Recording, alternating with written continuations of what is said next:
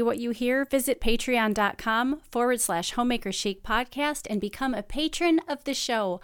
Our patrons are special people who are invested in our message as we rescue the art of homemaking from the daily grind. You will receive digital versions of each of our cookbooks, and fangirl patrons get special video access to each episode. Thank you so much to our patrons. We can't do it without you.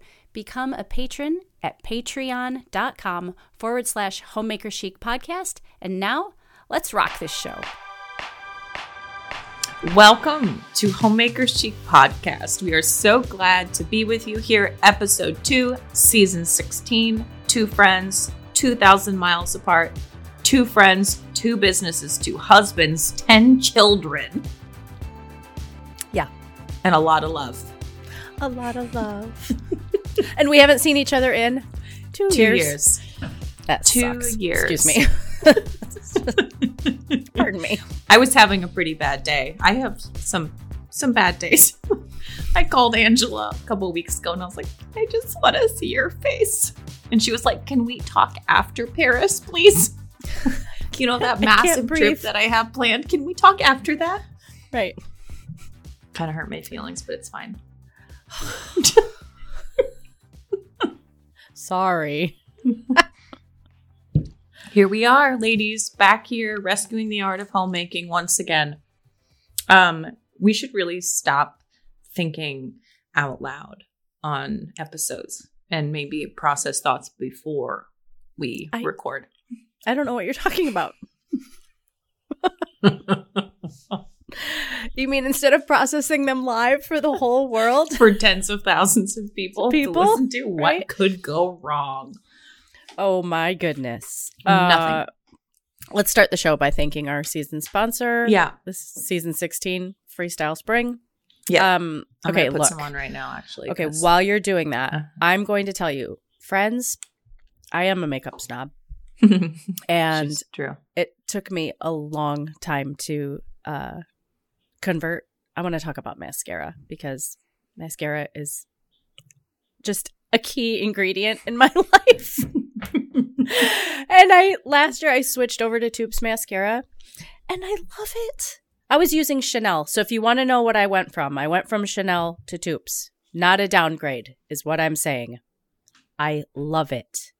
I love the formula. It goes on so smooth.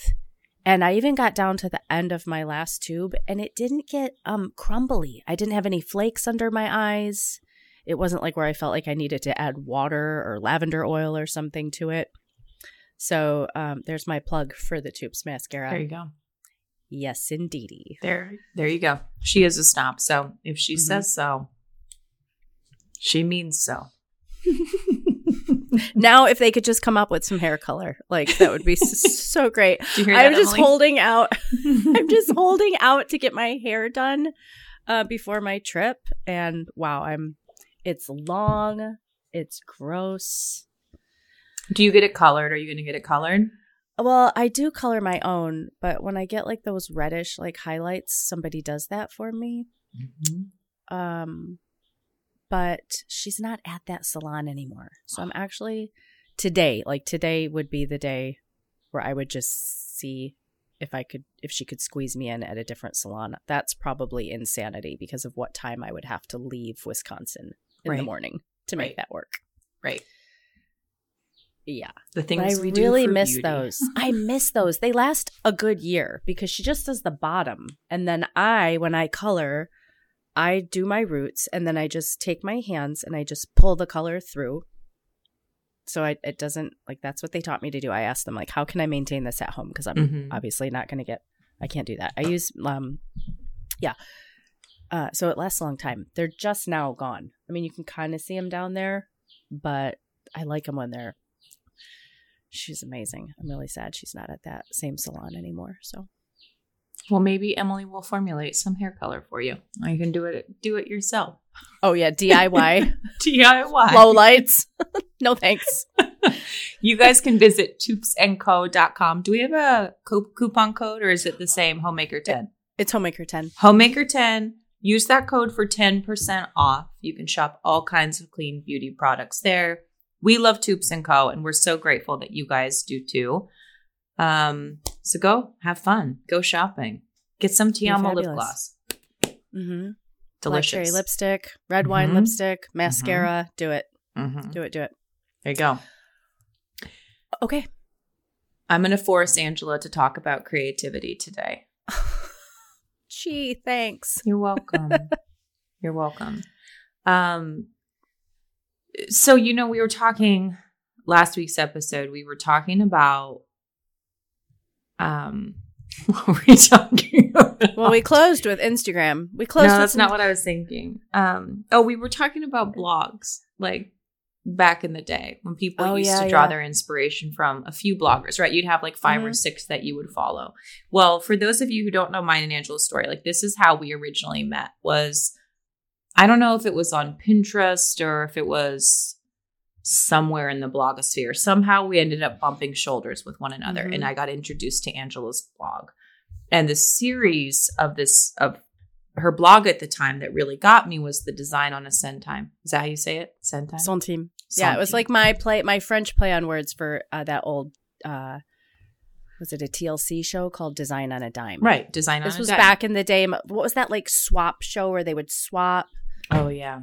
Mm-hmm. So it was like with that Ty Pennington or whatever that Carpenter guy. It was like that whole heyday and Page. Yeah, and so there was another show called Design on a Dime. And so I did like this series Design on a Centime. Yeah.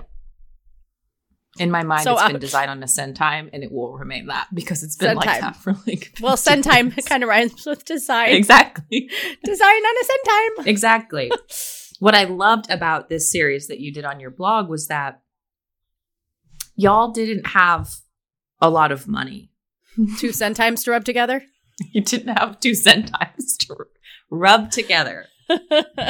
And so what came out of that was this like, okay, I have this house and I want it to be a place of nourishment, joy, peace, beauty for my family. Mm-hmm. How am I going to do that? How am I going to bridge the gap between finances and what I think of as beautiful for the home? Mm-hmm. And so you really created a lot of not necessarily like DIY posts, but here's this room and here's how much I paid for this. And here's the wall color I used for that. And I bartered for this chandelier. I worked a booth and got $50 and traded for that.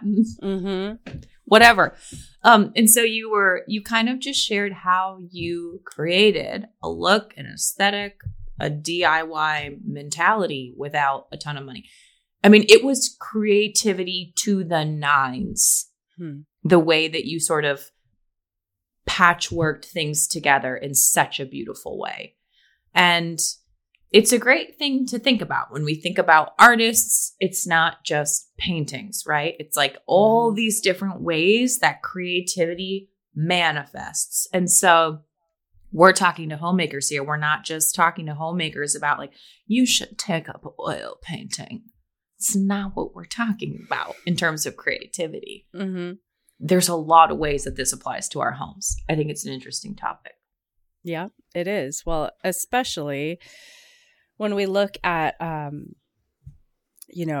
seasons past, we've used the quote from who's the Catholic philosopher? Who's the quote that we always use about homemaking, about all the aspects? The homemaker has the luxury, the pleasure of not having to be an expert in one field, but can put her hand to this, this, and this. Chesterton, thank you. So because we have so many opportunities because we have to do so many things, we have so many opportunities for creativity. Mm-hmm. And I think that exploring that creativity and exercising it is what keeps things alive in the home. It's what keeps the job interesting and keeps the job from being mundane and gives the job a sense of anticipation for the future, because we can become better and we can learn our own beautiful touches to whatever we do, whether that is, and I'm like talking about housework here, like whether that is becoming really good with the iron and developing your starch recipe and just nailing it, just having oh my goodness, I'm gonna sneeze, having ironing be an artwork, or whether it's the way you score your bread, and we have so many opportunities to just exercise a little creativity, whether we fancy ourselves to be creative or not. Right. Creativity is really your signature on a particular endeavor. Everyone is creative. People think they're not creative. Everyone does things in their own style. Everyone is creative. Yeah, even if you think of like, maybe you don't fancy yourself a creative, but you make a heck of a budget spreadsheet and you're putting your own spin on it and you're making your colors a certain way. And like, there's some creativity to be had there. Mm-hmm. And I think what ultimately comes from creativity, which is great news for the homemaker, is pleasure. So many episodes ago, Angela and I had the conversation of how we fold our towels. And I had a very set way that I folded my towels, and she had a very set way. Well, the other day I just thought, you know what? I'm just going to try it. I'm just going to try it her way. And it was really beautiful. And it was really fresh. And I thought, will I fold them like this forever? I don't know. But it brought me pleasure to just fold my towels in a new way. And that might seem really small, ladies, but like those little small things are ultimately what build our life. But that's the prevention of, I was going to say mendacity. That's not the right word. Of something becoming mundane. Yeah. Yeah. Changing it up. Mm-hmm. Right. And that doesn't have to mean something crazy. So let's talk about, I think we both kind of have our little everyday ways that we channel creativity. Mm-hmm. The first one to me that comes to my mind, which is such a missed opportunity, but of course this is what I do for a living, is with cooking. We have such a unique opportunity because we will always have to eat. Mm-hmm. Even if we're eating alone, even if we're not cooking for a big family, we still have to come up with something to eat every day. And that can be Soylent Green, or it can be something really beautiful. Like nourishments are not created equal. Calories are not created equal. There are calories that nourish you in different ways. Mm-hmm. And so I think that's such a unique opportunity to say, okay, you got to make breakfast for your kids. What are you going to do? And that doesn't mean every day, realistically, you're going to be busting out some new recipe, but you're getting good at it. You're maybe taking the time to see the details in something, or maybe you're trying out a new cheese on your galette, or, putting flaked sea salt over something when you normally would just use table salt. Like these really small little opportunities for creativity, for beauty, for pleasure. Mm-hmm. I think that, especially with food, it's really easy to overthink it too. The creativity can be that you chose to put a big, gorgeous pat of butter on the top of the pancakes, like in the Donald Duck cartoons. That's what make the pancakes like Donald Ducks, Like it's just little things. It's just little moves, a little tick of this, a little tick of that. Mm-hmm. And then, hey, you did it different than you did yesterday. And it just brought something fresh into the everyday. Mm-hmm. One of the things I really love about Italian cuisine is that it's been fairly unchanged. It's just, hey, world, this is who we are. This is what we like to eat. Mm-hmm. And there's no. It doesn't seem like French, where like, oh, that's really from the 70s. You can look at like a French cookbook and you can like pick out the decade it was made, Yeah. Yeah. It's just a little bit more. Yeah, it is. It's extremely timeless and, in some ways relatively unchanged. So like when we were in Sicily, we made pasta alla norma, which is literally like sauteed eggplant, sauteed tomatoes, basil, baked ricotta, noodles. Like it's minimal ingredients. What are you going to do? Like change the eggplant variety? Like there's only so many There's only so many different ways that you can do that same thing. But I remember learning how to take a ladle and these big tweezers that they'll use, and they'll grab the pasta and then they'll put it in the ladle and turn it, and it gives you like this perfectly turned serving of pasta. And then like a nest. It's like a perfect nest. It's okay. So hot. Okay. I love it. And then you scoop up the tomatoes and the eggplant and put them over the top. And it's just beautiful. Mm-hmm. And it's a much different experience. Same exact thing of eating that pasta. It feels like somebody made you this. Which is different than grabbing it out of the big bowl, isn't it? Where you're just slopping it on your plate. I love these little nuanced opportunities. Not nuanced, that's not the right word. Just small, I guess. Okay. Small opportunities for something more than that. And do you find creativity to be, it's kind of, I don't want to use the word addicting because that makes it sound like it's something bad, but it's self-propelling, I guess. But I don't think addicting has to be a bad word. I mean, I think that's the way we use it today, but I don't think it has to be bad. Yeah, I think it kind of builds on itself. And again, it's just like, it can be so simple. It can be so fabulous and extravagant. And like, like my girls and I, we always try to like just find some like just impossibly challenging cake recipe for their birthdays. Like a Swedish princess cake. We've made that a few times. Holy cow, that's a doozy.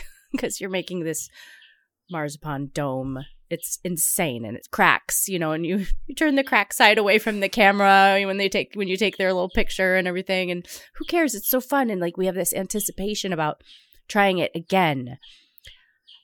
This is and then on the complete other just simplicity side, I pack Aiden's lunches, and I bought these just cute. They feel rustic to me. They feel like so homey. I don't know if it's like the brown paper bag aspect, but I bought these little brown sandwich bags, like just 7x7 to put his sandwiches in so that they weren't, and they're like all natural or whatever, bamboo or whatever. So they weren't rubbing up against the plastic Ziploc bag because I'm trying to avoid plastic. And it's been so enjoyable to slide the dumb sandwiches in these bags at 6 a.m. I can't tell you. It's just new and different, and I enjoy it. Yeah. Oh, this is so sweet. And I fold the edge over. Just fresh. I mean. Yeah. Back in the day when you were designing your house and kind of really doing a lot of that homemaking stuff, we were going through a really similar stage at a really similar time, but you are way more skilled than I am in that world. Do you remember, like, let's hash out some of those things where you sort of had to get creative in ways that you did it. Mm-hmm. So one of the things I think of was like, we were in this rental house and our landlord agreed to let us paint the kitchen cabinets. And so we painted the kitchen cabinets, and I took off the doors underneath the sink so that I could put up a tension rod. Mm-hmm. And I went to a thrift store and bought a used piece of fabric and used duct tape because I didn't have a sewing machine to flip the fabric over to create a little pocket rod. Mm-hmm. And it was, it cost us almost no money at all. I got the paint from a friend who had some left over, but it was an opportunity for creative expression. Mm-hmm. Yeah, definitely. The curtained sink is a big one. And I needed a tablecloth, and I needed something that could just take a licking and keep on ticking because we had the child seat attached to the table, and I still wanted to use a tablecloth, and I got a drop cloth. Like, well, I can't afford linen. Mm-hmm. So what looks like linen? Drop cloth, mm-hmm. or, has that sort of like rustic textile look. I remember doing that. Husband was like, "You're crazy." I had drop cloths as curtains in my living room here recently for a really long time. I've covered sofas in drop cloths, just tucked it in, and that's back in the day, 20 years ago, that was as close to Rachel Ashwell, shabby chic, big plush white furniture as I could get. Was a drop cloth. Was a drop cloth over my $30 Craigslist sofa. Exactly. Exactly. I think creativity in the home is tricky because I think we can fall into the ditch of feeling like we've got it or we don't. Mm-hmm. We really don't want to think of creativity as a muscle because then it becomes work. And it's just a lot easier to say, well, I don't have those skills. Mm-hmm. When you've probably made some pretty bad creative decisions, even in your home. Oh, yeah. Give me one. Oh, yeah. Well, just, I can think of just curtains that I would just jerry rig up or whatever, and they were always falling down and just dumb stuff. Mm-hmm. Loving a lampshade that did not fit the fixture. Like, it's just no matter what, it was just popping off or catching on fire or just just stupid stuff like that. Yeah. I think I still have some of those things. Right? I remember taking an Americana chicken egg into the paint store and being like, could you scan this? Could you make me the paint in this color, please? Mm-hmm. And I thought it was just the most beautiful color. And it is because it's an egg. Put it on the wall. And I was like, I immediately regret my decision. But that was the budget. Mm-hmm. And so we lived with this office that had these terrible colored walls. They were just, it was terrible. Mm-hmm. Yeah, I remember like I would see something that I found beautiful and I didn't know really how to like parlay that into my home. And I would, whether it was like a white trim against a drastic, a really intense color, I mean, it isn't a muscle, but you do get better at it. You do start to develop, let's say, some intuition. Right. It's like with clothing. The more you start to learn about like cuts of clothing, the more you can look at something at the store and go, well, that's pretty, but that cut is like, I would look dreadful in that. You start to kind of know what works. And it's same in the kitchen. The more you do it, the more intuition you have about what the step is 4 steps from now. Right. You can start to anticipate it. And it's the same, I think, with like design. You start to know, okay, well, that egg is beautiful in my hand, but on the wall, when the sun starts to go down and it hits that yellow hits the green, it's no bueno, Mm-hmm. Yeah. Yeah, that's a different kind of thing. Mm-hmm. I've been thinking a lot lately about creativity because, we started our blog 13 years ago, which is a little long. I mean, it was just totally different worlds when we started it all those years ago. And I was a totally different person. And I love looking back. My creative expression primarily has always been photography. And this has been true from when I was a young girl to now. And do you remember when people used to have scrapbooking parties, creative memories parties? Oh, yeah, totally. My mom and I used to memories go to those. Like, yeah, heck yeah.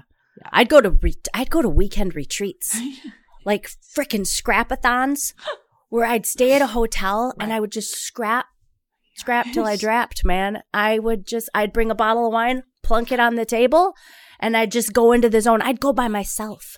They all knew each other. Yeah. And I would just go. I'm just here to scrapbook. I'm just here to use your paper cutter. Next, like, because they have like this, like a scrapbook. You have to have pictures. Like you have to have, done the pictures. Oh, yeah. But so you were 21 drinking wine at your scrapbookathon. I was like 13. Thanks, Shay. With not a lot going on. There's that bus again to take pictures of, Mm-hmm. And this went on for a while. So like I found a scrapbook recently that I did when I was, oh my gosh, probably 20. And it was my nephew getting a haircut. And I was like, here's 2 pages of Kyson. You a scrapper then? Getting a haircut. It's like, why would you put that in there? Oh my gosh. It's long seated. It's what I'm getting at. It's been in there for a long time in various forms of competency, for sure. Mm-hmm. But I recently just kind of felt like, okay, you've been at this stage for a while now. Now when you want to get better at something creatively, there's an actual effort that goes behind that. Right.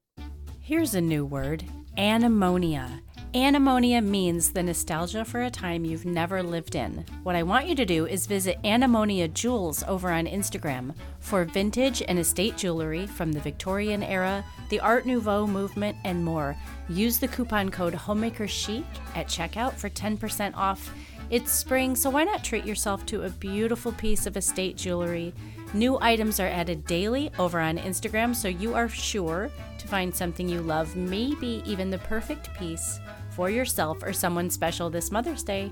Anemonia is a husband and wife team that bring you these beautiful estate pieces, and they are new to the Homemaker Chic podcast sponsor family, so visit them over on Insta and make them feel welcome. Installment payments are available and 10% off any treasure you find with the coupon code HOMEMAKERCHIC at checkout. Welcome, Anemonia Jewels. We are so happy to share your beautiful jewelry with our audience. If you'd like to get premium organic cotton heirloom quality sheets at 20% off, we want to encourage you to visit AmericanBlossomLinens.com/HomemakerChic20. Homemaker Chic listeners know that the linens Angela and I both use in our homes are American Blossom linens, and we invite you to do the same. This is a wonderful and simple way to set the mood of a clean, thoughtful, intentionally put together home and bedroom. These dye-free sheets and linens are a beautiful way to dress your bed in something sustainable, high quality, and really beautiful. Yes, American Blossom Linens is a small business. They're American grown and made. And yes, they're made with organic cotton and sewn with a smooth, soft weave and made to last. Whether you're looking for crisp linen sheets that fit snugly around the corners of your mattress, or plush and soft towels for your bathroom, blankets, or even duvet covers, you can shop all of American Blossom Linen's available products at AmericanBlossomLinens.com/HomemakerChic20. So, like, what's something in your life that you think of as one of your creative outlets? Or just, something you're invested in creatively, rather. Well, I mean, obviously my house isn't done, and the house has a plan, and the house has ideas. I know you dissed oil painting a few minutes ago, but that's actually no, I'm not dissing oil painting. That's actually my my effort right now. Is I am going to learn, and I am going to become good, come hell or high water. That's my whole life I've made this excuse. Creativity is kind of a like, I am a creative. Bottom line, anything I put my hand to, it's not a conscious effort. I'm just gonna, I have to make it more difficult and more beautiful. That's just what I do. But as far as an artist, this is kind of, I don't know, I had a really bad experience in high school with an art teacher, and I just kind of let go of it. I used to just, draw all the time, paint all the time. That's all I wanted to do. I'd stay up late, like a teenager does.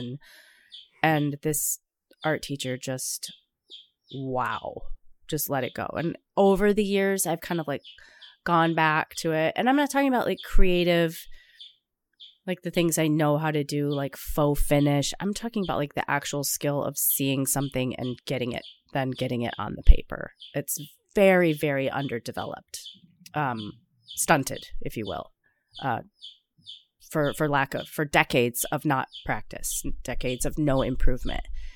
And a few months back, I'm going to stop using that as an excuse. That chapter is now closed, and now we move forward.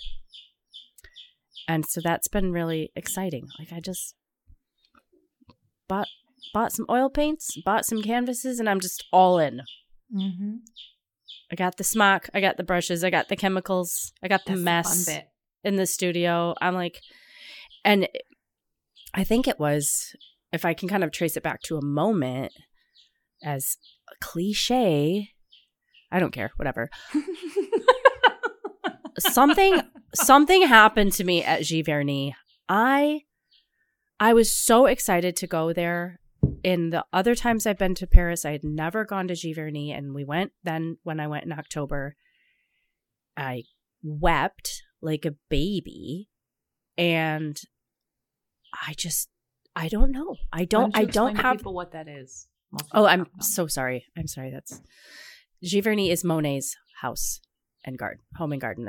It's in the town of Giverny, and so that's just what they call it. But it's officially Monet's house and gardens. It's the big pink house, the green shutters, Ange green shutters, and the home is so colorful, and I love an excess of color. If I'm watching a movie where there's filters and the color is all boosted, I'm happy. If I see a photograph where the color is just jacked, I'm happy. I like saturation. I like exaggeration. And this home is so incredible. I don't know. There's probably, I don't remember, 6 or 7, 8 rooms maybe available to the public. And they are this bizarre, in-your-face combination. They don't make any sense, and they make so little sense that it makes sense. Like just baby blue walls and neon yellow dining room. It's just fabulous. And then, subsequently, the gardens are exquisite and amazing and huge. And I felt this so inarticulate, like this just warmth. It was just like oozing while I was there. And I told my husband, it was like while I was there, it was like if I was a harp, it was like someone plucked me. And I haven't stopped their vibrations haven't stopped since then. I was in this space where this artist lived, and this is what he created, down to his kitchen. I have Monet's cookbook. He was passionate about food and the dining experience, and I just sort of haven't stopped singing in my heart since being in that space. Mm-hmm. And a few months ago, I thought, okay, now the natural progression is you've modeled your garden after his. It's in the front of the house. You've been so inspired by that. You love color. I'd never really given that much thought to the colors in his home until being there. I was like, oh yeah, this is pretty sweet. Now the natural progression is pick up the paintbrush, do the next thing. And so that's actually the creative, I hate this word journey, but that's the creative journey that I'm on right now. If I live to be an old lady, I'm halfway through life. So I am going to be a painter. There you go. Do it. I'm going to. I am You are doing it. Stuart and I were talking about creativity recently, and we were talking about YouTube and how YouTube can be this really wonderful tool to learn how to do stuff. I mean, the things you can learn to do on there, I love. There's so much value. But there's also this real creative friction when you're watching something and you don't have the ability to act on it. Oh yeah, that's tough. That's actually painful. Right. It is. Yeah. And I think a lot of people either get overwhelmed, get bogged down, get busy, or just spend a lot of time consuming and not a lot of time doing. You know? Because it is arresting. You kind of have this sense of being incapacitated. Right. Most of the time that's not true. It may be a matter of timing or a supply or something, but it can just sort of feel like, I can't. What? Uh-huh.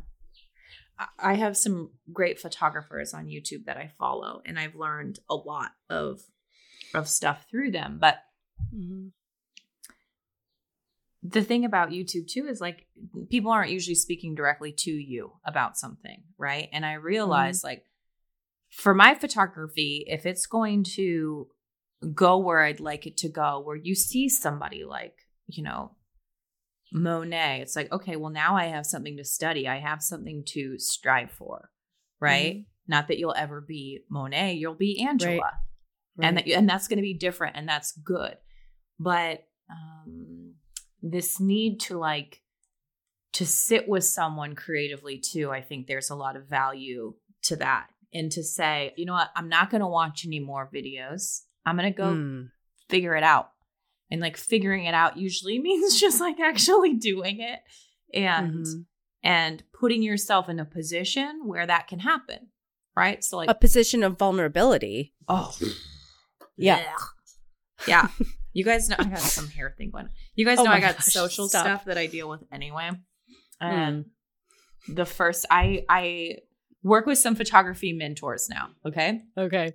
And so I meet with them once a week and they give me assignments and I have to bring them photographs. And like, I have been putting my photographs out into the world for a long time, but not to professional photographers. Not with a, what do you think question mark exactly. underneath It was the first time. I mean, I felt like this. I had a photography, what's it called? At the coffee shop in my town. What's that called? Exhibit. What is it? Exhibit. Exhibition. Exhibition. My mind. Exhibit. Yep. A photography exhibit. And we had that and I went and it was a lot of fun, but like my heart was racing. It was like, it felt like a dirty sack of laundry and being like, hey, you want to look through it? What do you think? What do you think? So different putting it out in front of people locally in my community than putting it out into the internet. One is much scarier than the other. And so I'm sitting down with my mentors and I'm saying, my photography mentors, and I'm saying, okay, like this is the best I could do. And that's a really scary position to put yourself in. Mm-hmm.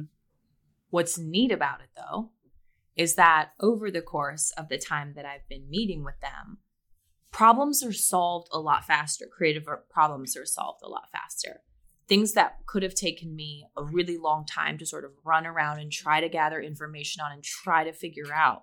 So let me give you an example. I was sitting down with Joanna yesterday and she said, hey, do you ever bump down the saturation of your shadows? And I was like, why would I do that? And she's like, well, shadows cast blue. So you really should bump your saturation down. And that'll get you closer to this color that you want. And so I did that. And lo and behold, I was like, son of a 10 years. Cool. 10 years. Shay, but that, I'm telling you, that comes with vulnerability. That comes with stopping, and I'm not dissing YouTube, but we have this like idea, there's so much to consume, but that consumption doesn't bring about as much progress as like real life. Right. And my analogy is my French tutor. Like I can have a conversation in French, and the more I sit down with him every day for an hour a day, I realize how bad I am. Like how much I don't know. It's shocking. It's shocking to me. And he'll make a little correction. I'm like, I would have never. Yeah. Sometimes he'll see my face. He'll say, what's wrong? Because he knows I'm pretty type A. You know, he's like, calm down, calm down. I said, how would I have ever figured that out? I would have never figured that out. Ever. Mm-hmm. I would have never heard that. I would have never picked that up. Mm-hmm. If somebody was talking, my brain would have just gone, doink, you don't understand that part, and gone to the part you understand, you know. Mm-hmm. So there's just something about tucking in. What you're doing is amazing. Like tucking in under someone and just like, help me. It's so weird because I would have considered myself a photographer. Yeah.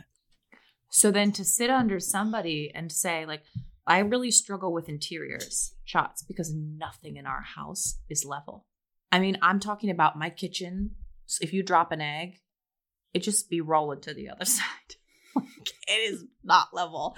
And so when you're trying to take a picture and the lines, whoops, sorry. Yeah, the lines are like this. The trim is running on the ceiling like this. Yeah. And then the pot rack is like this. Yeah. And so I spent a lot of time learning about the geometry of photos and the ways that you can manipulate those in post-production. And again, it was just like, I am so glad I know this now. And the cool thing about good people speaking into your life is that it's not done in a icky way. It's not done in like, you idiot. You call yourself a photographer and you don't know how to do this. Mm-hmm. You know, that's not the way normal people are. Terrible people, but like most people are not that way. And I think you're right. When you get to, the word vulnerability is just so overused. I know that's I wish there was another Isn't that word. something sad about our language? We have like key words that are so overused they've lost their. They've kind of lost their. Because vulnerability, those are really good words. But Yeah, there's not really a replacement word for it, is there? I don't know. You keep talking, I'll thesaurus. I want to know. So I'm thinking, like, in relation to the homemaker, I know a lot of you listening have different creative pieces that you put your hand to because we've seen them, because you've shared them with us.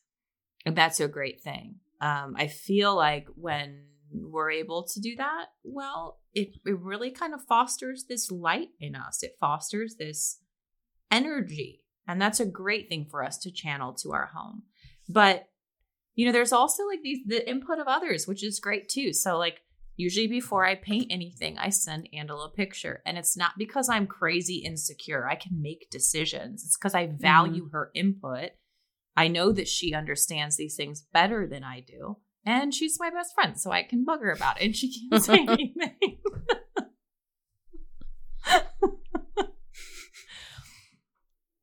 It's a neat and kind of beautiful way to be engaged in each other's lives.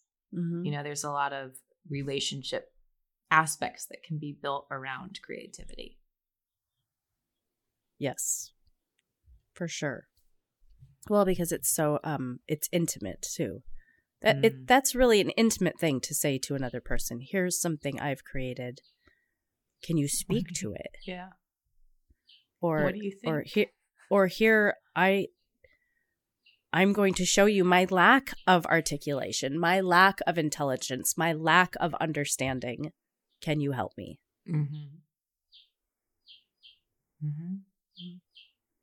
Yeah. And there's just room. There's a lot of room there. And there are lots of people and lots of resources that can speak to that and can help with those sorts of things. So when you think about the way that this applies to just the homemaker at home, hanging out, it might be the way that she decorates her home. It might be the food that she decides to create. It might be the way that she structures holidays or celebrates certain events. And that's a fun thing. And like, we get the freedom to be able to do that. And I just think that's a really great and beautiful thing. I got an eyelash in my eye.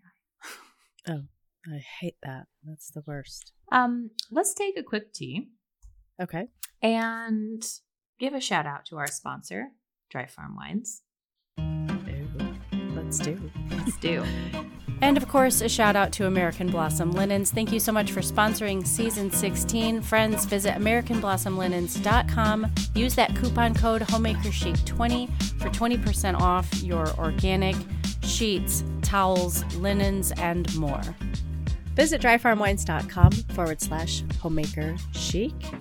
And if you have never tried Dry Farm before, we invite you to. They're going to send you an extra bottle for a penny. So this is sort of a wine subscription, if you will. You can order once. You can have it shipped every month, like Shay and I do. 3 bottles, 6 bottles, 12 bottles. You can choose white, red, a combination, bubbly, like that beautiful one I shared last week.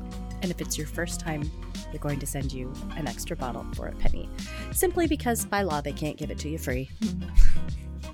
Shay, do you have a bottle to share with us? I do have a bottle, and it's called Lo Staffa, and it's a Verdicchio. It's an Italian white wine. So Angela is a red wine consumer, much more so than white wines. Yeah, I don't really keep a lot of whites in the house in the winter. Well, now that winter is different. Yeah, now that gardening season is coming and I'm going to want my nice crisp whites, my especially Italian whites, I will probably split my order between the two. Between white and red. Have you had this one before? Okay, I've had this one many times before, and I'm always really happy when it arrives in my box. So I get the 6 reds and 6 whites. So I get to try an array of both every month. But there is something about just throwing down in the garden and coming in and having a really nice, crisp glass of white wine. And so that's what this one is. Okay. You know, we were talking last episode about how sometimes the bottles from dry farms can be a little bit vague and obscure. Mysterious. This one is kind of that way. But this guy is a young wine producer. He makes about 2,500 cases of wine a year. And it's That's made amazing. in a very traditional interpretation of Stafolo Sbardicchio that's rich and minerally, refreshing and sapid. Sapid? Well, since I got the thesaurus app here, But I'll just switch it over to minerally dictionary. I was like, read that and I'm like, yes, yes to that. Minerally is your word for For wine. Oh, sapid is just flavorful. Okay. It just sounds fancy. I guess so. Well, it's one of the things that I really love about Sapid. Italian white wines, which it's not just because I love Italy. I love a lot of wines from all over the world, but Italian whites tend to be a little bit tart and more minerally, whereas French whites tend to be a little bit more buttery and a little bit softer, which is really great in some contexts. But I really love that like punchy tartness of these. And so that is a great bottle to enjoy. I'm going to be making mine with a white wine poached rabbit tonight. So we're going to be having that bottle tonight. What herbs are you going to use with that? I have a little bit of thyme and some sage. Okay. Yeah. Cool. Yeah. Delicious. Sapid was first used in 1623. Oh. Crazy. What a wealth of knowledge you are. I've never heard that plethora of knowledge, Shay. The word you're looking for is plethora. You have a plethora. Yeah. Very much so.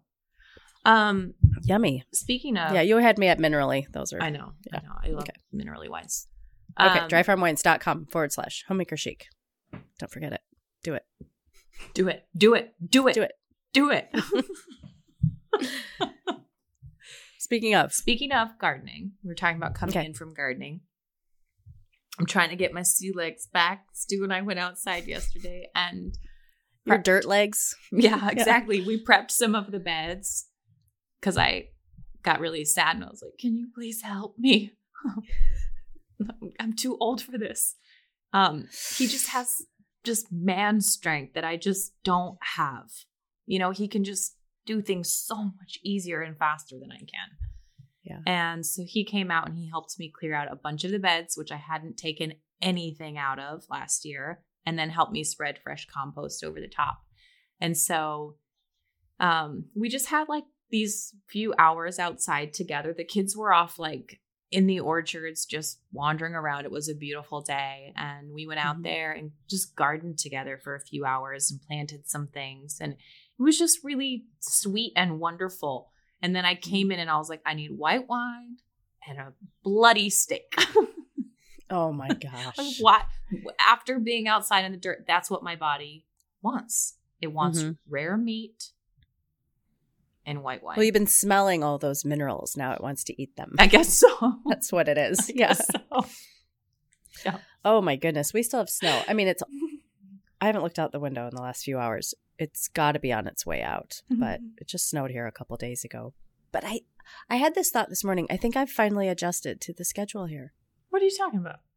Because it's taken me like 5 years to obviously by now I would be gardening. You plant potatoes April on tax day. There's no potato planting on tax day going on here. It's a swamp, and I think I'm there. Like I'm your like body chill. is like, like mentally, I'm not like, oh, I'm behind. No, I'm not behind. This is where I live. Yeah, feels good. That's good. I'm glad for you. That feels very nice. I'm having to take a step back from just like, I think there were those like survival years of just like grow as much as you can. And now I'm like, look, okay, so you got your spinach in 2 weeks late. All right. Yeah. What about it? I think you're going to be fine. You're not going to go hungry. So just take it back a notch. Maybe don't be so intense. Right. Maybe don't calm down. Maybe just calm down. Calm down. Yeah. Maybe just calm down. Yeah. It's like, like life, it's got like all these like crevices, right? All these fingers, like swirl the wine and the fingers come down and just pour the calm down over everything. Just let it seep in. Seriously. Yeah. Seriously. I think that comes with age, since you threw me under the bus a while ago about me being old when you were 13. I do think that happens. Like you're just like, okay, it's a bad week and this will sort out in about 10 days. Or you just, maybe it's just me. I don't know. I'm still, spaz most of the time, but I feel this like just steady. All right. Yeah. I don't have enough onions planted. You know what? I'm just going to grab some at friggin' Walmart. I don't care. All right. I'm not going to freak out. Mm-hmm. I've seen that play out primarily with raising kids, where you're just so uptight and you feel all this pressure to like shape these people and expose them to the things you want to be for them to be exposed to, and hold them back from the things that you don't want them to see. And then they get older and like life just sort of happens and you get to this really beautiful, like, I feel like those were hard younger years. And I know there's listeners who are in them right now, but I feel like we're getting more to this peaceful place where it's like, okay, yeah, the Legos are out. Like, we'll pick them up. Yeah. It doesn't mean there's not daily flare-ups. It's not like life is any less real. Right. Or dramatic. It's just sort of this like pacing. There's like the metronome is set at a different tempo. I think part of that is because we're not doing it alone.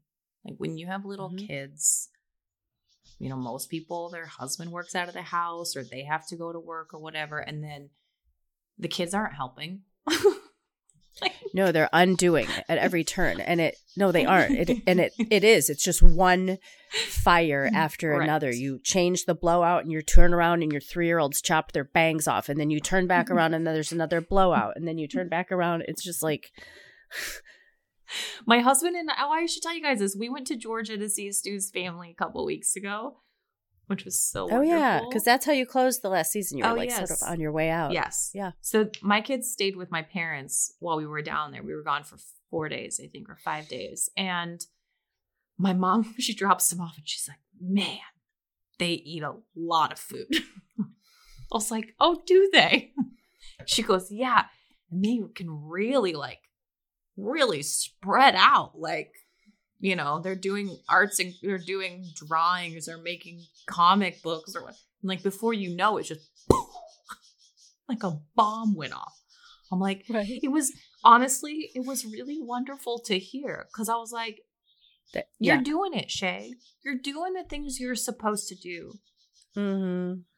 You're creating this safe, fulfilling place for them to be humans.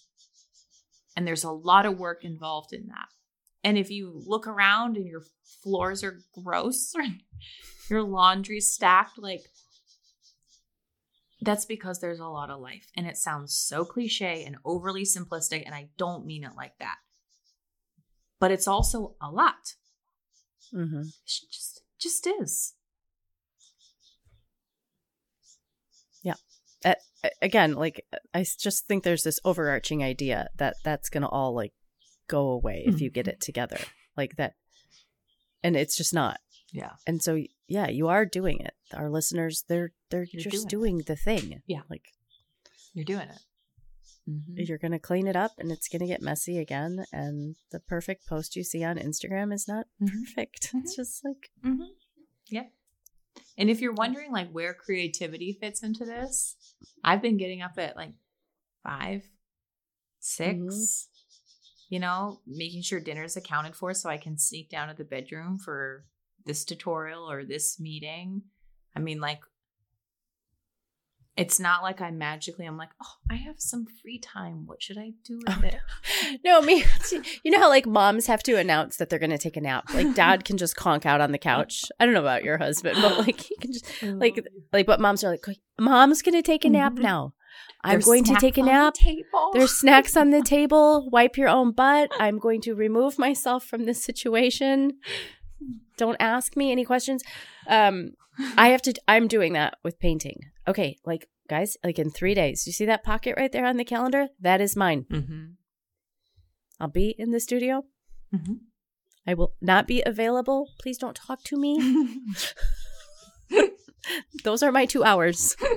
But I have to like find them. They're like over there. Mm-hmm. And I have to point them out and that's okay. Mm-hmm. But yeah, no, it's not just happening. Yeah. No, it's not. You know, we talked last week about Instagram, and the cool thing about like taking a step back from just consuming so much on YouTube, or consuming anything on anything is that you really do have more time for creativity. So reading books, studying a language, you know, studying photographs or reading. I like go to bed reading cookbooks because that's what I like. What is your favorite, like, what do you enjoy in reading cookbooks? Is it the anecdotes before the recipe, or is it the actual recipe? Is it the method? Like, what really is your favorite part of the cookbook? I think the photography. Okay. I study the photography a lot. Okay. But not every cookbook has photography, you know. Or good photography. Most of them are atrocious. Oh my gosh, they all look the same. They all look the same. Okay, let's talk about this. What is this? They all look the same. I don't know. Is it the paper? Is it like the muted, non-glossy paper? Everybody's going with like the matte, recycled, woven. I don't know. It used to be toilet paper. I don't know. I can't. What's wrong? No, I was just like, I just picked up this cookbook and I was like, I was frustrated because I was like, there is a food photographer I love. His name is David Loftus. He was Jamie Oliver's food photographer. Mm-hmm. Incredible. Okay. And he has a particular style. I was talking to my mentors about this because I was like, I had gotten in this rut of shooting for the cooking community where I was shooting above. Overheads. Yeah. And Tim was saying, you know, that comes from this, your phone. Uh-huh. Okay. You have a camera, use it, basically. Uh-huh. And we were talking about how when you eat food, you look at it at a 45-degree angle. You're sitting at the table and here it is. Yeah. Okay. Now, that's not to say there's not a place. Food reads well from overhead. Certain foods read really well from overhead. Mm-hmm. Anyway, I pulled out the newest cookbooks that I have. Like, okay, this is modern age photography because I've got some that are decades and decades old that I still love. Yeah. And I couldn't pinpoint what it was about them that bothered me. The editing, like, is it like the sharpness? You still can't? No. Okay. I didn't know if there was a resolution to that problem. Weird. Like, these are all shot by different photographers, but they all look the same. So you look at a Mimi Thoresen cookbook, and Otter Thoresen, one of my favorite photographers. It is an Otter Thoresen shot cookbook. Like, there is no question who took those pictures. Yeah. So, well, it's like super, like, what's the painting term? Chiaroscuro? They're like, it's super, lots of dark going on there. Oh, with Otter? You know? Oh, I know. Yeah. I love it. Like, so sexy. Yeah. Yeah. Yeah. There's no lightening up the shadows in his right. world. Right. But it's very particular and it's very him. And I just thought, like, how do people find their voice like that in creativity? Where I have all these cookbooks and 90% of them could have been shot by the same person. And like, if you want to write a cookbook, how do you write one that doesn't look just like everybody else's? And is it always photography, or is it staging and cutlery and dishes? Yeah. Is it everything? Yeah. It's weird. I don't know. I don't know the answer to because that. I'm studying it right now because as you create, like, you want to continue to channel your voice and develop your voice. That doesn't mean you're going to do anything new. It's all been shot before. Like, how many ways can you shoot a baguette? Okay, it's done. Right.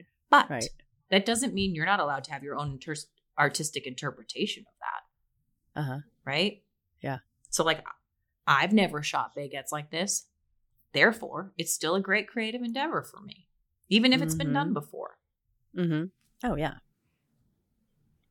Anyway, these are the things I go to bed thinking about. Good stuff. But yes, it's primarily that. And then I love the cultural conversation around food. Mm-hmm. So there's just a lot of exciting things like, oh, we harvest this variety of apple in this month from this region, or, you know, those kinds of things. I enjoy those little tidbits. Mm-hmm. Yeah, I like a cookbook with a good story. Mm-hmm. Mm-hmm. Really much. Really much. Yeah, really much. Yeah, there's some great ones. I just got this cookbook. It's not new. It is called, let me find it. I want to show it to you. Hang on. Okay. You're going to like this. If you guys are if you're not watching on Patreon, Shay's got that white sweater that we were joking about the other day, and she put a little blue cardigan over it. So cute. Okay. It's called A Taste of France, 1983. Okay. Which you can tell. Yeah. Do you have this? I don't. Let me see the inside, because sometimes they swap covers.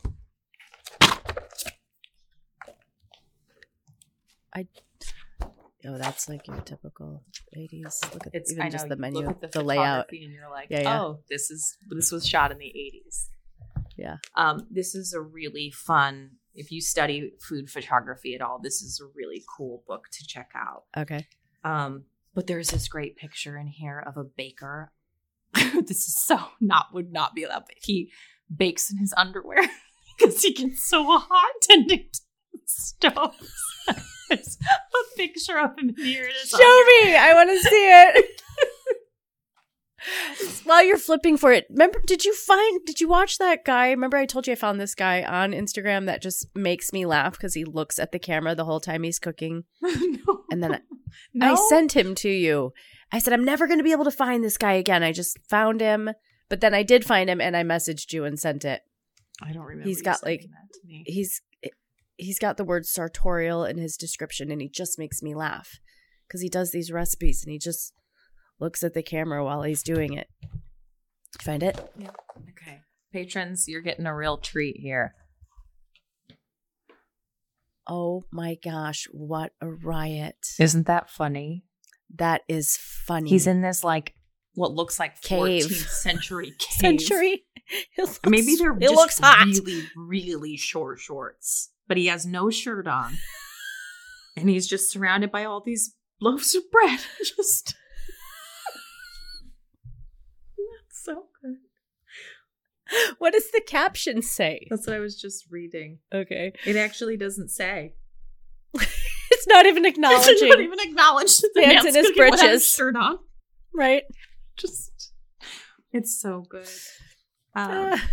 Going through a good book like this, a coffee table book on whatever your hobby. Like I got one on Scotch whiskey, and it was just like all these different distilleries in Scotland and the history of the castle and the bottles and the labels. Like it's such an opportunity to just go away into a world where you get to partake. Like to me, this is the kind of consumption of something like, oh, I need a little injection of something.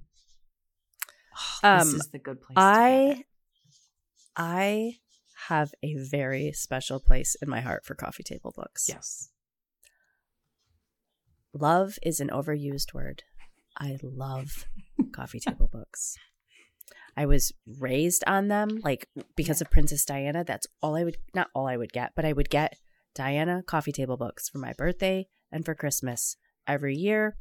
My mom was always, designing. So back before Martha Stewart became popular, Mary Emmerling was the shiz in the country decor department. She had Mary Emmerling coffee table books, and we always had. I love them. Yeah, if I go to Barnes and Noble, I love bookstores, period. But I could just go right now and buy 20. Yeah, I love them. And a good one, boy, you just read it over and over and over again. You do. Yep. I mean, we had rice. What? We had Ross Byam Shaw, who wrote my favorite coffee table books, all Perfect English, Perfect French, Perfect Cottage, Perfect English Country, Perfect Townhouse, Perfect English Townhouse, like all the perfects. All the perfects. I just say all the perfects. Yeah. I did a YouTube video a few weeks ago and people are like, what books do you have? I'm like, Laura Ingalls, Ross Byam Shaw, Diana, some Marilyn. Like the end. Right? Yeah. Oh, there's so much. There's so much Her good books stuff are so to good. digest there. And, you know, if we're talking of creativity comes from creativity, and it does come from consuming. Like I'll consume something and I'll feel very led to create something. It's an integral part of the process. Like I'm not saying we shouldn't take things in. We certainly should. For me, if I'm going to channel towards, you know, my main creative outlet, which is photography, I have to take in good photography. And one of the things my mentors always say is look up, not sideways. Look up, not sideways. There are greats. You want to be a better photographer? Study Caravaggio. You know, study Monet. Like study painters. Study the greats. Like there are greats. You know, if you're talking about like home design stuff, Ross Byam Shaw, what she captures in those books, that is great. That is not color-coded cleaning liquids that you see somebody post on Instagram. That's sideways. That's looking at them and be like, well, that's not what my laundry room looks like. Well, that's what I was saying last week about one of the pitfalls of social media is like this peer level aspect of it. Different. That's different than So I've been posting. I think I was telling you that, like with design, Madeleine Castaigne is this French interior designer from back in the day. And like when I look at her things or study her, like I get all jazzed and intrigued and challenged really because she's pretty incredible. As opposed to just like scrolling like perfect New York flats. I'm like, I can't. What? Like, you're just sort of. That's different. It's amazing how the looking up makes you, or makes me, I suppose, feel like inspired to do more. And like you were saying, looking sideways just makes me feel like kind of hopeless. Isn't that weird? You'd feel like it would be the opposite.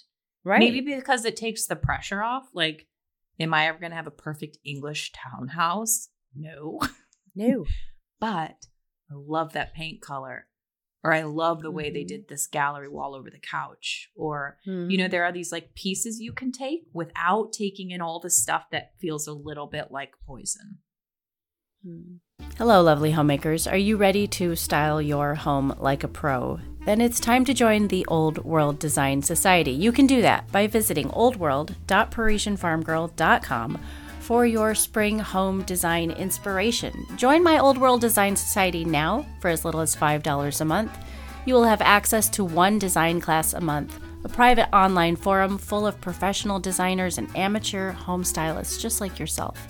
You can learn from them, become friends with them, and you can choose to include a print or digital magazine with your society membership and watch your stylist skills grow. Become a member today by visiting oldworld.parisianfarmgirl.com or simply head over to the Homemaker Chic Instagram page and hit that red circle that says design. It's time to learn how to elevate your space and improve your knowledge of antiques and history and style your home like a pro.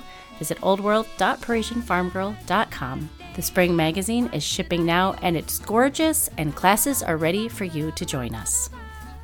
Hey friends, Shay here. If you've been needing a bit more encouragement and inspiration when it comes to cooking delicious food, I want to personally invite you right now to join the Elliott Homestead cooking community. Visit cook.theelliottHomestead.com to get started. For the past 4.5 years, I've encouraged women in the kitchen with whole food recipes and instructional cooking videos. As a cooking community member, you'll get 5 farm fresh inspired recipes each month created from my farm kitchen and delivered straight to you. I'll also send you an instructional cooking video to go along with each recipe so that you can learn new skills and begin to enjoy new dishes and flavors on your own table. Together, we'll cook dishes like burrata salad with prosciutto and lemon, baguettes, rigatoni with potato and peas, ricotta donuts with homemade lemon curd, green vegetable minestrone, and so much more. The cooking community is a place of inspiration and community where you can visit with other home cooks on our circle group or simply enjoy the bountiful recipes that you'll find each month in your mailbox or inbox. Visit cook.theelliottehomestead.com right now, choose the membership package that fits your needs best, and let's get cooking. And, I've been taking YouTube videos that I've done and I've been fleshing them out on the blog with photographs. And cool. This is partly just fun for me because I enjoy doing that. But I've been getting comments lately over on the blog, and people have been saying, thank you for posting the pictures. Like, it helps me to process it much more than the video. Because you know what? This isn't changing. I could just sit and I could just study it and stare at it. It's not, I watched that video and that's done and it's going so fast. I don't have time to process even what I'm seeing and what are the colors and, what's that setting again? And how did they stack those things? And are you okay? I'm not. I have a back. Did I just make a face? Yeah, Lord. My back's sick of sitting here. Sorry. Did I just contort my face totally when I shifted? Yes, you did. Slowing down with coffee table books on the topic of whatever. Gosh, it allows you to actually take it in. It's not drinking from a fire hose. It's sipping a nice glass of wine. There's a big difference. Right. Yeah. That was a pretty good analogy I just came up with on the cuff. That was a really good analogy. I'm really good. It's true though. Even when I do home tours I learned a long time ago, slow down or else people don't like it. They want you to, even with the video, I try to just hold the main idea of the room. Here's the room. And I'm just going to hold the camera here because I know you want to take it in. And then we're going to go in for the close-ups. But so your home tours, though, I've watched them, never gone back to them. No offense. But your blog post that you did with the still photographs, some of those I have gone back to dozens and dozens and dozens of times. You did this one called something about Christmas. I don't remember. I'll know it when I think of it. But what was it? Anyway, so every year when I decorate for Christmas, I'm I'm just going to go back to that post and just, is there anything that I'm seeing? You did the greens in the stocking. Remember when you had the white? Oh, I love that post. That was, what's how called? your I don't know, your house ebbs and flows. That was a flow. It was a flow. It was just I loved that. The way that you that was did the on. whole house that year. And so when I decorate for Christmas, I'm I'm just going to go refresh my memory and being I can decorate my chandeliers, or, I can put greens in my stocking, or, and it just sort of jars your memory, but you don't remember stuff like that from video. It's not stagnant like that. It's just different for me. I process that so much differently. Interesting. Yeah. Food for thought there. Okay. I'm getting distracted by this book. I should put it away. Have you ever recorded a podcast and read a book at the same time? Good. Yeah, are you just going to look at that? That's okay. I feel like you're subliminally telling me to blog more. I would like it if you blogged more. Yes. Okay. We're talking about creativity this episode, and I'll be honest with you, not to beat this drum again and again, but Instagram really, I feel it robs a lot of great writers of their writing, because now instead of really developing some serious thoughts about stuff, it was or Twitter, you got this many characters, or you can only post this many words on Instagram, you have to continue in the comments and stuff. And it became this place where it's you take a thought for a blog post and then you condense it down to 4 or 5 sentences. And then that's it. Look, I voiced that thing that I've been wanting to say. Not really, not fully. And well, even in the discipline of developing your own thought. There you go. Even if it's as just for a that. writer. Mm-hmm. As a writer. I mean, Mm-hmm. because a lot of times I'll post something on Instagram. I'm like, I have more to say on this. Right. This is even just this little idea about this curtain. But it or releases whatever. the pressure just enough to feel like you don't have to. Do you know that feeling when you've got something stirring in you as a writer and you're like, God, I'm really chewing on this thought? To me, that's something I struggle with is like, I don't necessarily have an end to things. I always feel like as a creative, whether it's on YouTube or my blog, I have to have a final product. I have to have a resolution of my ideas. I have to have a finished room. Yeah. And I don't know if people have noticed this, like in the news, like in the blog posts and newsletters and stuff I've been doing.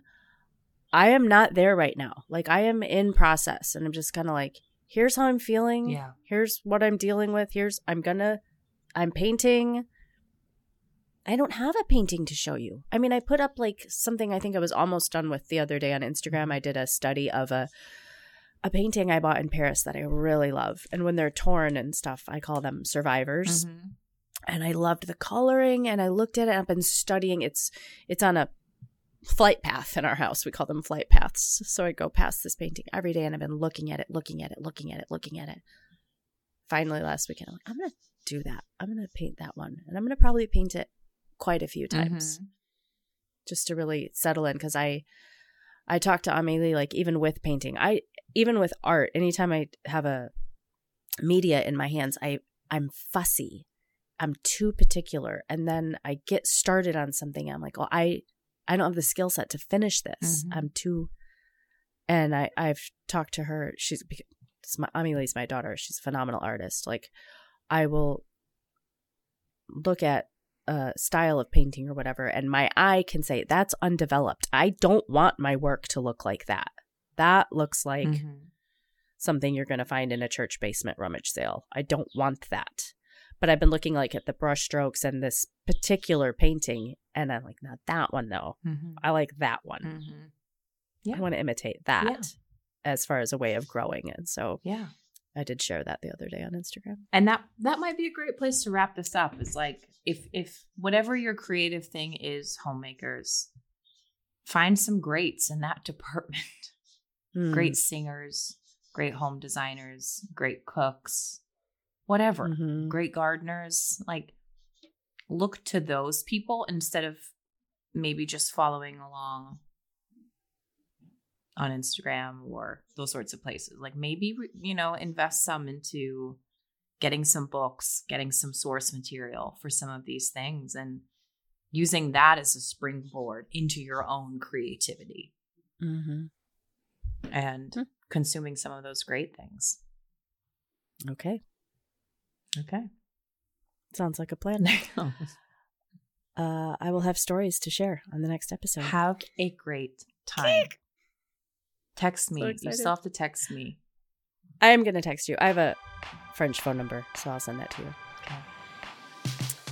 And yeah, I'm going to be, let's see, when is this airing? This is too late for people, isn't it? Oh no, I'll still be there. No, I won't. Never mind. Okay. I'll be home just asleep. All I'll be right. asleep by the time this airs. Never mind. Scratch that. All right. Good luck, ladies. We'll be back here with you next week. Cheers. Cheers.